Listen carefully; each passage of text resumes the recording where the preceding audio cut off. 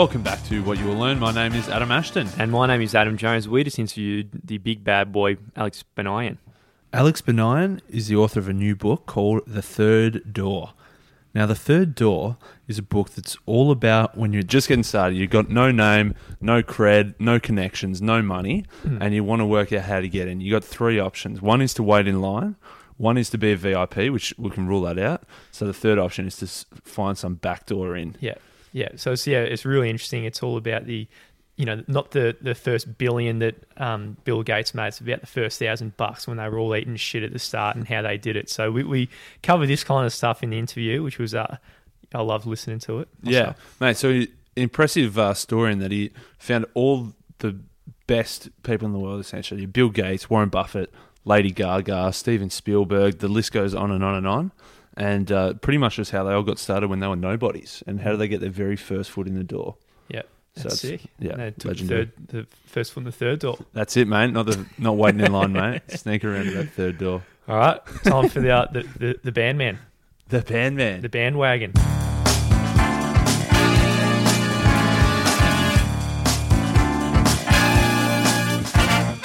Man, it sounds like you were in a situation that myself and I'm sure many, many, many others have found that, we've had these big dreams going through school. We've been told of these big goals and the impressive lives we're going to have, and we get to maybe college or university and it's not quite what we expected. Is that sort of what happened to you? Yeah, exactly. I was 18 years old. This is about 7 years ago, and I was going through that life crisis.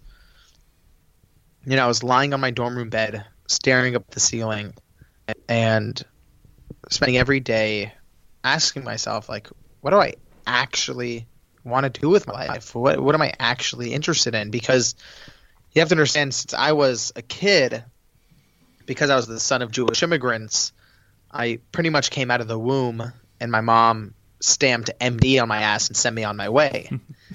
And I wore scrubs to school for Halloween as a kid. I went to pre-med summer camp in high school. So when I was in college, it was the first time I ever had the space to wonder what I actually wanted to do with my life, because all I knew is that I would look over at these stacks of biology books on my desk and feel like they were sucking the life out of me.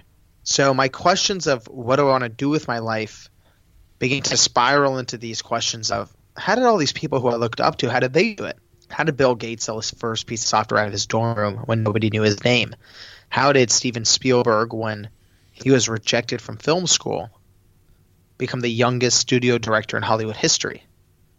So I just assumed there had to be a book with the answer. So I went to the library, I went on Amazon, and just bought all these business books and self-help books and biographies, looking for a book that focused really on this stage in life, which is when someone is, when no one wants to take their calls, when no one will take their meetings, how do they find a way to break through and launch their careers? But eventually I was left empty-handed.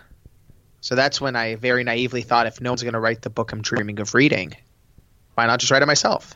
So yeah, you talked about at the start, no one really, because we obviously read a lot of books as well, and there's very rarely you do hear about the times when they're really eating shit at the very start, or right. Or going through some kind of dip. So I guess who were the people you were looking to interview and really got this dream of yours going? One of the first stories that I came across, and it's funny because all the people who I interviewed, like you called it eating shit, but it really is a big phase in life when you're starting out, and it's people still face that phase even when they're more accomplished. And it doesn't matter if it was, Bill Gates for business or Lady Gaga for music. Every person I interviewed, from the first person to the last person over the 7-year journey, I realized treats life and business the exact same way.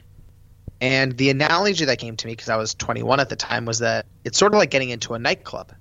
There's always 3 ways in. There's the first door where 99% of people wait in line hoping to get in. And that's where the line curves around the block. And then there's the second door, the VIP entrance, where the billionaires and the celebrities slip through. And society has this way of making us feel like that's the only 2 ways in. You're either born into it or you wait your turn like everybody else. But what I learned is that there's always the third door. It's the door where you jump out of line, run down the alley, bang on the door 100 times, crack open the window, go through the kitchen. There's always a way in. And it doesn't matter if that's how, like I said, Gates sold his first piece of software, or if that's how, Steve Wozniak started Apple with Steve Jobs. They all took that third door. So you're saying that, most of us, we either think, okay, there's the traditional path of waiting in line for as long as possible until, enough people get out the other end that we can get in. Right. Get an internship, get a job, get a promotion, and just keep, going step by step by step. Nice. Unless we're fortunate enough to be in the VIP where we might get to skip the line and get escorted in. They lift the red velvet rope and just take us straight to the front of the line, which... If they're your only two options and you're not a VIP, then it's probably a long way ahead of you, unless you can find that third door. Have you got a few examples of one or two of these, third door style that some of these big dogs took? Oh, of course. So one of my favorites is Steven Spielberg. So since he was a kid, just loved making home movies and was just obsessed with the idea of becoming a film director. So, of course, he applied for film school after high school, but he got rejected. And then he applied again and he got rejected again. But instead of just giving up on his dream, what he did was fascinating. One day when I think he was about, 18 or 19 years old, he got on, I don't know, are you guys familiar with Universal Studios in Los Angeles? Yes, I've been there. Good ride. Oh, amazing. Right, exactly. So, there's the tram ride that takes you around the lot of the film studio. And Spielberg, when he was about 19, got on to this, this tour bus tram ride at Universal Studios, rides the tram, jumps off, hides in a bathroom, waits for the tram to drive away, and then starts walking around the lot. And he's walking around the lot, and eventually he bumps into this older man. His name is Chuck Silvers. And Chuck Silvers, is like, who are you? What are you doing here? And Spielberg tells the truth. He says his biggest dream is being a director. And, they end up talking for an hour. And at the end, Chuck Silvers goes, do you want to come back on the lot? Spielberg's like, of course. That would be a dream. So Chuck Silvers writes Spielberg a 3-day pass. So Spielberg goes the first day and the second day and the third day, and then on the fourth day, he shows up in a suit, holding his dad's briefcase, and he walks up to the security gate and just waves his hand in the air and goes, "Hey, Scotty," and the security guard just waves back, and Spielberg walks right through. That's absolutely phenomenal. Is there any? I could listen to these kind of stories all day. Is there any more? And I know you've got your own story as well, something along the lines of your Price is Right story, which was kind of a third door to helping you write the book. So can you tell us just another one of these kind of stories? So the way Bill Gates' first piece of software is I think it's just hilarious because, you know what? I actually have the book right here. Do you want to hear it? Yeah, definitely. Definitely. Okay, instead of me paraphrasing, let me give it to you direct. Hold on one second. It's in chapter called The Holy Grail Part 1. Hit us. So the context of this story is this is the week before my interview with Bill Gates, and I'm incredibly nervous and intimidated. So I'm trying to visualize him when he was in my stage in life to try to calm me down. So this is my attempt of trying to calm myself down by remembering this story. Yeah. So the story came to mind, and it took place during Bill's sophomore year at Harvard. He was 19 years old when Paul Allen barged into his dorm room and threw a magazine on the desk. "Bill, it's happening without us," Paul yelled. On the cover of the magazine was a smooth, pale blue box with lights, switches, and ports. It was the Altair 8800, the world's first mini-computer kit. Bill tore through the article and realized that although MITS, the company that invented the Altair, had already created the hardware, it still needed software.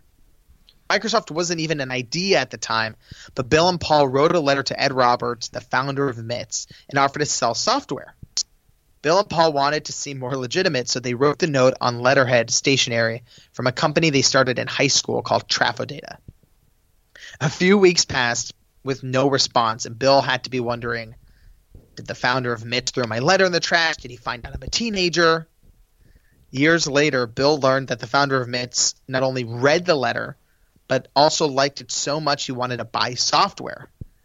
He called the number on the letterhead, and a random woman answered. Bill and Paul had forgotten that their letterhead still had a phone number from their friend's house in high school. But they didn't know that then, so back in Bill's dorm room, they're debating how to follow up. Bill handed Paul the phone. No, you do it, Paul said. You're better at this kind of thing. I'm not going to call Bill's shot back. You call. Eventually, they came up with a compromise. Bill would call, but say he's Paul. This is Paul Allen from Boston, Bill said in his deepest voice. Yeah. MITS was a small company, so he didn't have trouble getting through to the founder. We've got some software for the Altair that's just about finished, and we'd love to come and show it to you. The founder was receptive and said they can come out to their office in Albuquerque, New Mexico to demo software. Bill was overjoyed. He only had one problem. He didn't actually have any software. So in the weeks that followed, Bill spent every minute he could coding. Some nights he didn't go to bed at all. One evening, Paul walked in and found Bill asleep on the floor by the computer terminals, curled up like a cat. Another night, Paul saw Bill passed out in his chair, using the keyboard as a pillow. After 8 long weeks, Bill and Paul finished the software for the Altair. When deciding who should fly out to Albuquerque to make the pitch, they used simple logic. Paul should go. He has a beard. So Paul boarded a plane with the software safely in his hands. And as the plane took off, he mentally went over the demo and realized, oh my God, I didn't write a loader for this thing. A loader is the code that tells the computer this is software. Without it, the code is completely useless. So hunched over a fold-out table, Paul scribbled all the code on a notepad from brute memory, finishing just before the plane's wheels hit the ground.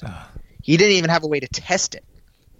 The following day, Paul arrived at MITS headquarters and the founder gave him a tour. They stopped at a desk with an Altair 8800 on top. It was the first time Paul had seen one in person.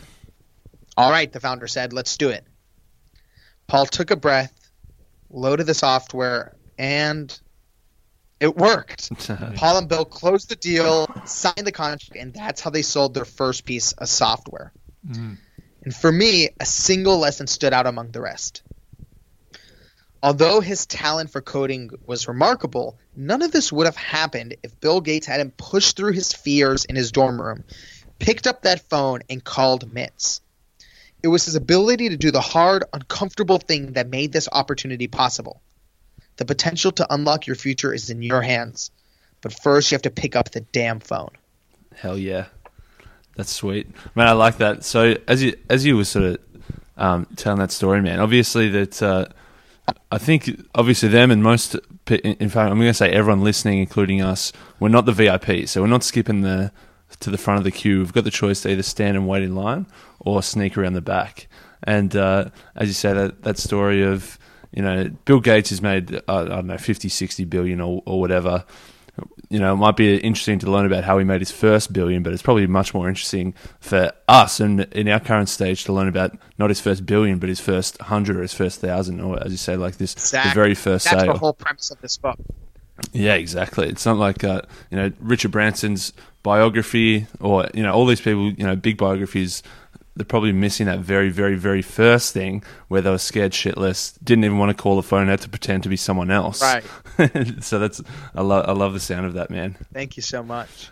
And so, okay, so let's talk about how you you know, snuck around the back to, you know, Bill Gates, Steven Spielberg, Lady Gaga, Quincy Jones, Warren Buffett, all these guys that you've got in the book. I'm sure there was a fair bit of third dooring there.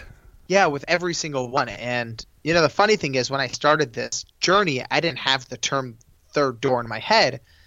I just had to do whatever it took to get these interviews.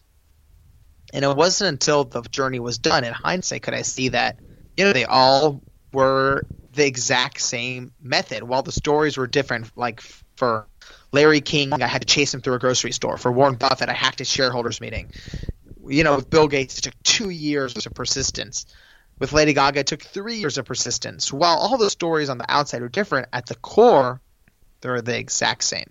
And at the very, very start, like one of the misconceptions, or I don't know, maybe it's true that people make these huge bets. So they might have been doing something else. So say, Bill Gates might have been at university, or Mark Zuckerberg might have been at university. Did they follow the stereotype and just quit everything and then just follow this big dream, or were they a bit more cautious about how they pursued these big goals they had? That is an amazing question, because I assumed incorrectly what it was. When I was starting my journey, I assumed, you see these headlines that say, college dropout Mark Zuckerberg becomes a billionaire. And you just assume that he just, said fuck school and left. If you've seen the movie The Social Network, it makes him look like this rebel who just, lit his textbooks on fire and never looked back. Yeah. But it wasn't until I was faced with having to decide whether I was going to stay in school or not that I ended up researching how Bill Gates made his decision to leave school and how Mark Zuckerberg made his decision to leave school, that I realized I had it completely wrong. So what I learned is that Mark Zuckerberg had 250,000 users for his website, thefacebook.com. And he was going in to meet with Peter Thiel to get his first investment for $500,000. And Peter Thiel asked Mark, because this is during summer vacation, he goes, are you going to go back to school in the fall? And Mark goes, of course.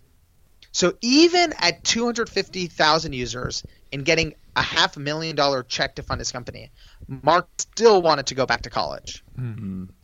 And it wasn't until Mark's co-founder, Dustin, said, look, man, we're having server issues. We don't have an operations guy. Like, this thing could tank at any moment. Like, why don't we just take one semester off, figure it all out, and then we can go back to school after that? And that was a huge breakthrough, because that was the complete opposite of how that movie, portrays Mark Zuckerberg. And then if you go and study Bill Gates, Bill was also extremely cautious and afraid of leaving college. And what Bill decided was that he was going to take one semester off from Harvard and work on Microsoft. And this is already this is after Microsoft had sold their first piece of software. So they already had a customer. So Bill takes that semester off, but then Microsoft doesn't do as well as he had hoped. So he actually went back to college for a semester. And it wasn't until after that semester that he took another semester off and another, and eventually dropped out. But again, like, what I was so shocked was how cautious and scared these guys were from making this jump. And what I realized is that neither of them were fearless. If anything, they were actually more scared than most other people. The difference was that they weren't fearless, but they were courageous. And the difference between fearlessness and courage is that fearlessness is jumping off the cliff without looking. That is idiotic. If anybody says they're fearless, I walk the other way. But what they did have was courage. And courage is looking at your fear, agreeing with your fear, analyzing the consequences, but deciding that it's still the right thing to do, and you're going to take one cautious step after another. I think it's important to realize as well that it wasn't just these overnight successes. That Bill Gates, he took a semester off, went back for another semester, then took another semester off. So there's at least a year and a half already that it wasn't just he made his first sale and then he was off to the races and just he was made from there on. But it's probably good to realize that think at the start maybe that it's going to be easy. And you talk about the naivete of not realizing or not knowing what you don't know, not realizing how hard it's going to be. That because you don't realize how long it's going to take and how hard it's going to be, then you think it's easy, so you just start doing it, which is probably probably a really good way Right. to start. The difference, what I've realized is, being a naive entrepreneur or being an amateur in whatever your industry is, has, of course, a ton of downsides. You don't have connections, you don't have experience. But what I realize is there's a flip side to it, which is because you don't have any experience, you're not limited by what you think is possible. And what I've realized is that the reason many of these world-changing phenomenons happen when people are, quote unquote, not experts in the field. Elon Musk is not a rocket science expert. Bill Gates wasn't a software expert. He was a 19-year-old kid who just coded in his free time in high school. But the reason they're the ones who make these breakthrough innovations is that they're not withheld and they're not set back by, quote unquote, what the experts believe is the right thing or the possible thing. Not having experience is sometimes the biggest and the most valuable thing, because you believe anything is possible and nothing's more powerful than that. Yeah. Oh, definitely. It's absolutely sick. Another big maybe misconception, I'm not sure, is this idea of taking a break. I mean, if you listen to like dudes like Gary Vaynerchuk, it's like sleep 3 hours a night, just fucking hustle all day, all this kind of stuff. Did you find this to be the case for all the guys you interviewed at the start of their journey? Did they just work 24/7 to get their idea going? So there's two answers to that. I'll tell you one story of a person who I interviewed by the name of Qi Lu. And Qi Lu grew up in a village outside of Shanghai, China, with no running water and no electricity. By, age 27, he was making the most money he's ever made. $7 a month. Fast forward 20 years later, and he's a president at Microsoft. And it's one of the most phenomenal stories you'll ever hear. And one of the keys to Qi's success is that he engineered his sleep when he was in college so he could function off of 4 hours of sleep a night. And by cutting his sleep from 8 hours to 4 hours, he essentially added 2 months of productivity to the calendar year. Now, that's one side of the spectrum. On the other side of the spectrum is, my own experiences, in the sense that, there are definitely times when you need to be going 100 miles an hour. And, when I was starting out writing this book, I would wake up at 6 o'clock every morning. Right now that I'm working on the book launch, I wake up at 6 o'clock in the morning every day. So there's definitely like a ferociousness that's incredibly important. But what I also realized, and I learned this last year when my dad passed away, is that you also need to be a human being.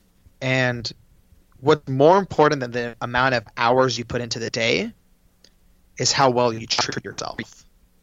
If you just hate yourself and you just make your life miserable for yourself, on the first hand, what the fuck's the point of the success you're trying to achieve if you hate your life and you're miserable? And on the second hand, you're probably not going to achieve it because you hate your life and you're miserable. You'll probably find a way you'll probably give up, you'll probably burn out, you'll probably self-sabotage. So while it's incredibly important to, of course, work hard and put in the hours, if you're doing that and you're not able to function, you feel horrible, you can't think clearly, you're probably not going to be at your optimal. And what I learned, because on this journey I got, rejected hundreds of times and knocked to the floor hundreds of times. I think one of the reasons that I was able to keep going on this 7-year journey and not give up is because I did take breaks. After 8 months of getting rejected from Warren Buffett, I took a couple of weeks off and I watched some Netflix and I hung out with my friend and I sulked and I complained. And I think that's important, whether you take a couple of days or you take a week, to just acknowledge that this is hard. Yeah. And if it wasn't hard, someone else would have done it already. And if you're going to go out, and this is something Dean Kamen taught me in one of the interviews I did with him, if you're going to go out and do something that no one's done before in your own unique way, you're going to face setbacks that no one's faced before either.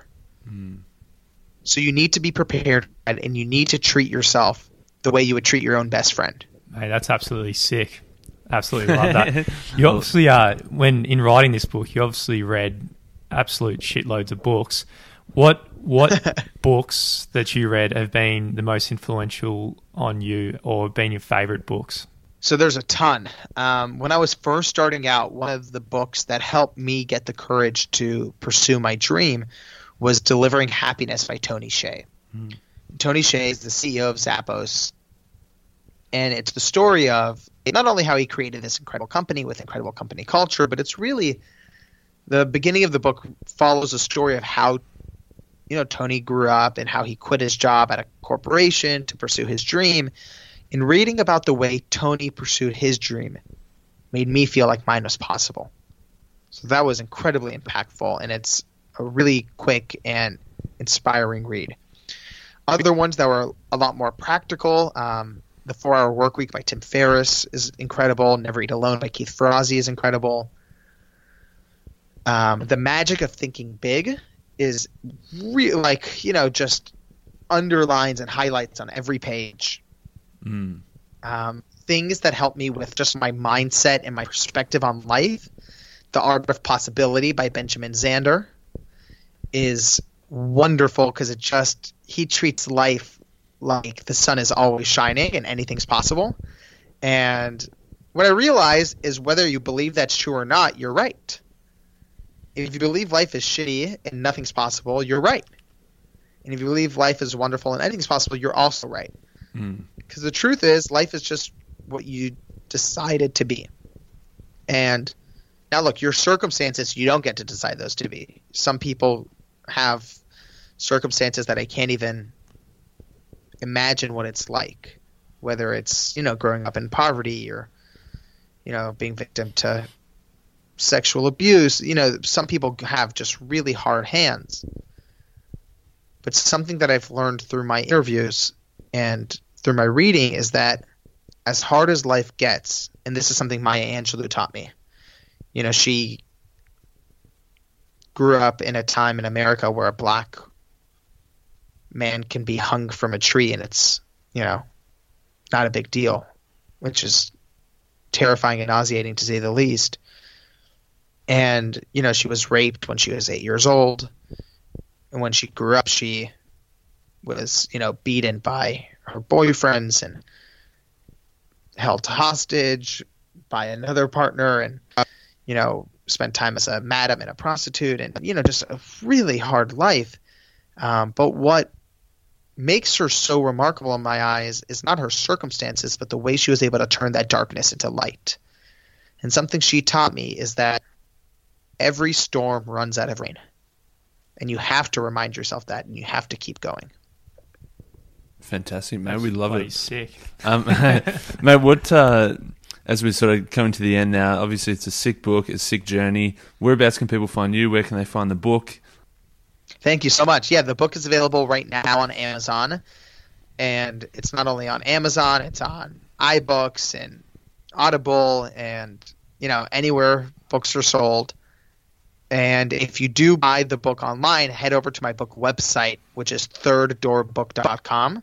So THIRD, thirddoorbook.com. And you can get bonus updates and, bonus prizes for ordering the book right now. Fantastic, mate. Thanks so much. It was great to chat, and all the best with the book and whatever comes next. Thank you guys so much. I really appreciate it. This was a ton of fun.